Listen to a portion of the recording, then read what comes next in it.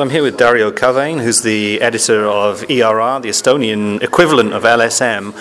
We're at a seminar called Will Write for Food up here in Tallinn, aiming to improve the quality of English language writing and journalism in the Baltics. Now, ERR was very much the trailblazer in setting up a public service news portal.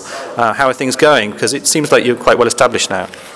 Well, it's going well at the moment. I've only been with ERR News for about 8 or 9 months now, and we've changed it quite a bit. We've changed the approach. We're concentrating more on political reporting and current events, but over the last 2 months have successfully restarted the opinion section and the culture and entertainment section as well. So there's only 2 of us, which means our resources are very limited.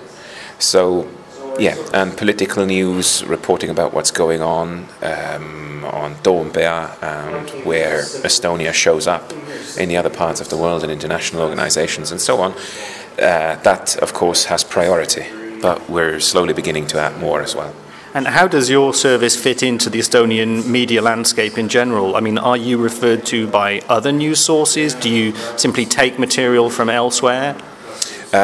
We mainly pick up material from elsewhere.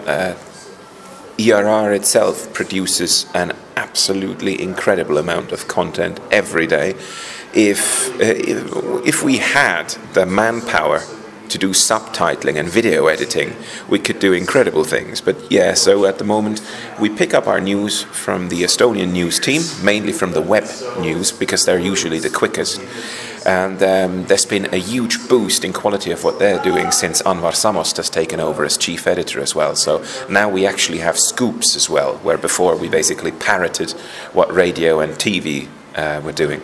And being the English portal, of course, we look at other media, at other papers, at other websites and so on as well, and we pick up stuff that's going on there. We try to do our own reporting as well, but yeah, that takes a lot of time that we usually don't have. That would take money, which we don't have. So we're trying to do the best we can, but yeah, our resources are very limited. It seems that all the 3 Baltic states are at the forefront, or at least have risen up the international news agenda recently with issues like NATO reinforcements coming here, obviously fears of aggressive Russia and so on. Do you think that you have more of a role to play in informing the international community about the actual state on the ground here in Estonia than maybe correspondents who get kind of parachuted in for a weekend and then disappear? Absolutely, yes.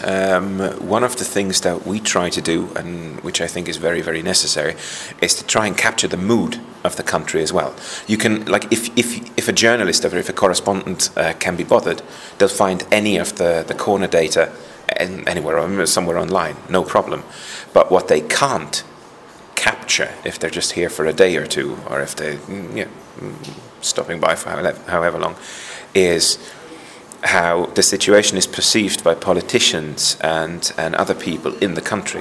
So I think what we'll have to do a lot more in the future is to explain what certain world events and events abroad mean to Estonia, how the Estonian politicians are reacting to them. The migration crisis is another example. So how does Estonia react to what's going on in the world? That will be more and more important.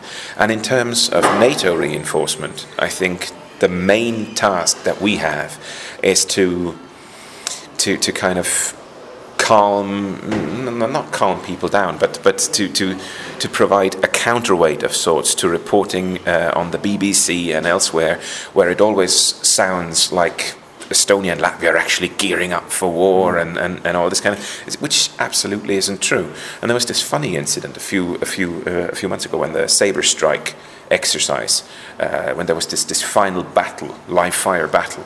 I actually went there and covered it, and it was hilarious to see that the BBC was present with a 4-man team.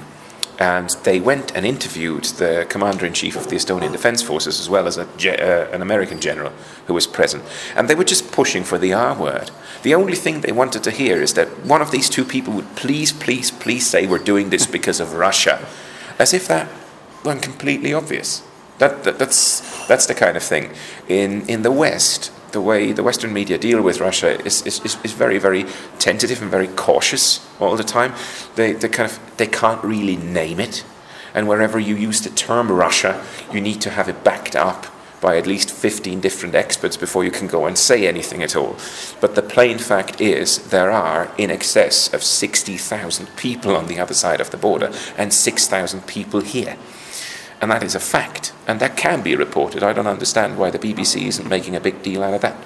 And from what you're saying, I mean, I know you're very strident in protecting editorial integrity and independence and so on, but it does sound like there is at least an element of kind of soft power in here, because by sort of putting the record straight about these sorts of issues, it's, well, affecting the situation as well, is it not?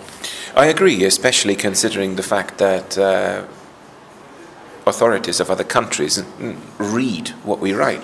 I mean, as I said before, that came as a big surprise to me, actually, how important ERR News is to the local embassy. And just a week ago, I was invited to breakfast with the deputy chief of mission of the Swiss embassy in Riga, which is a lot I'd never heard of before. So we get read by policymakers abroad, we get read by diplomats and so on. So yes, there is soft power, of course.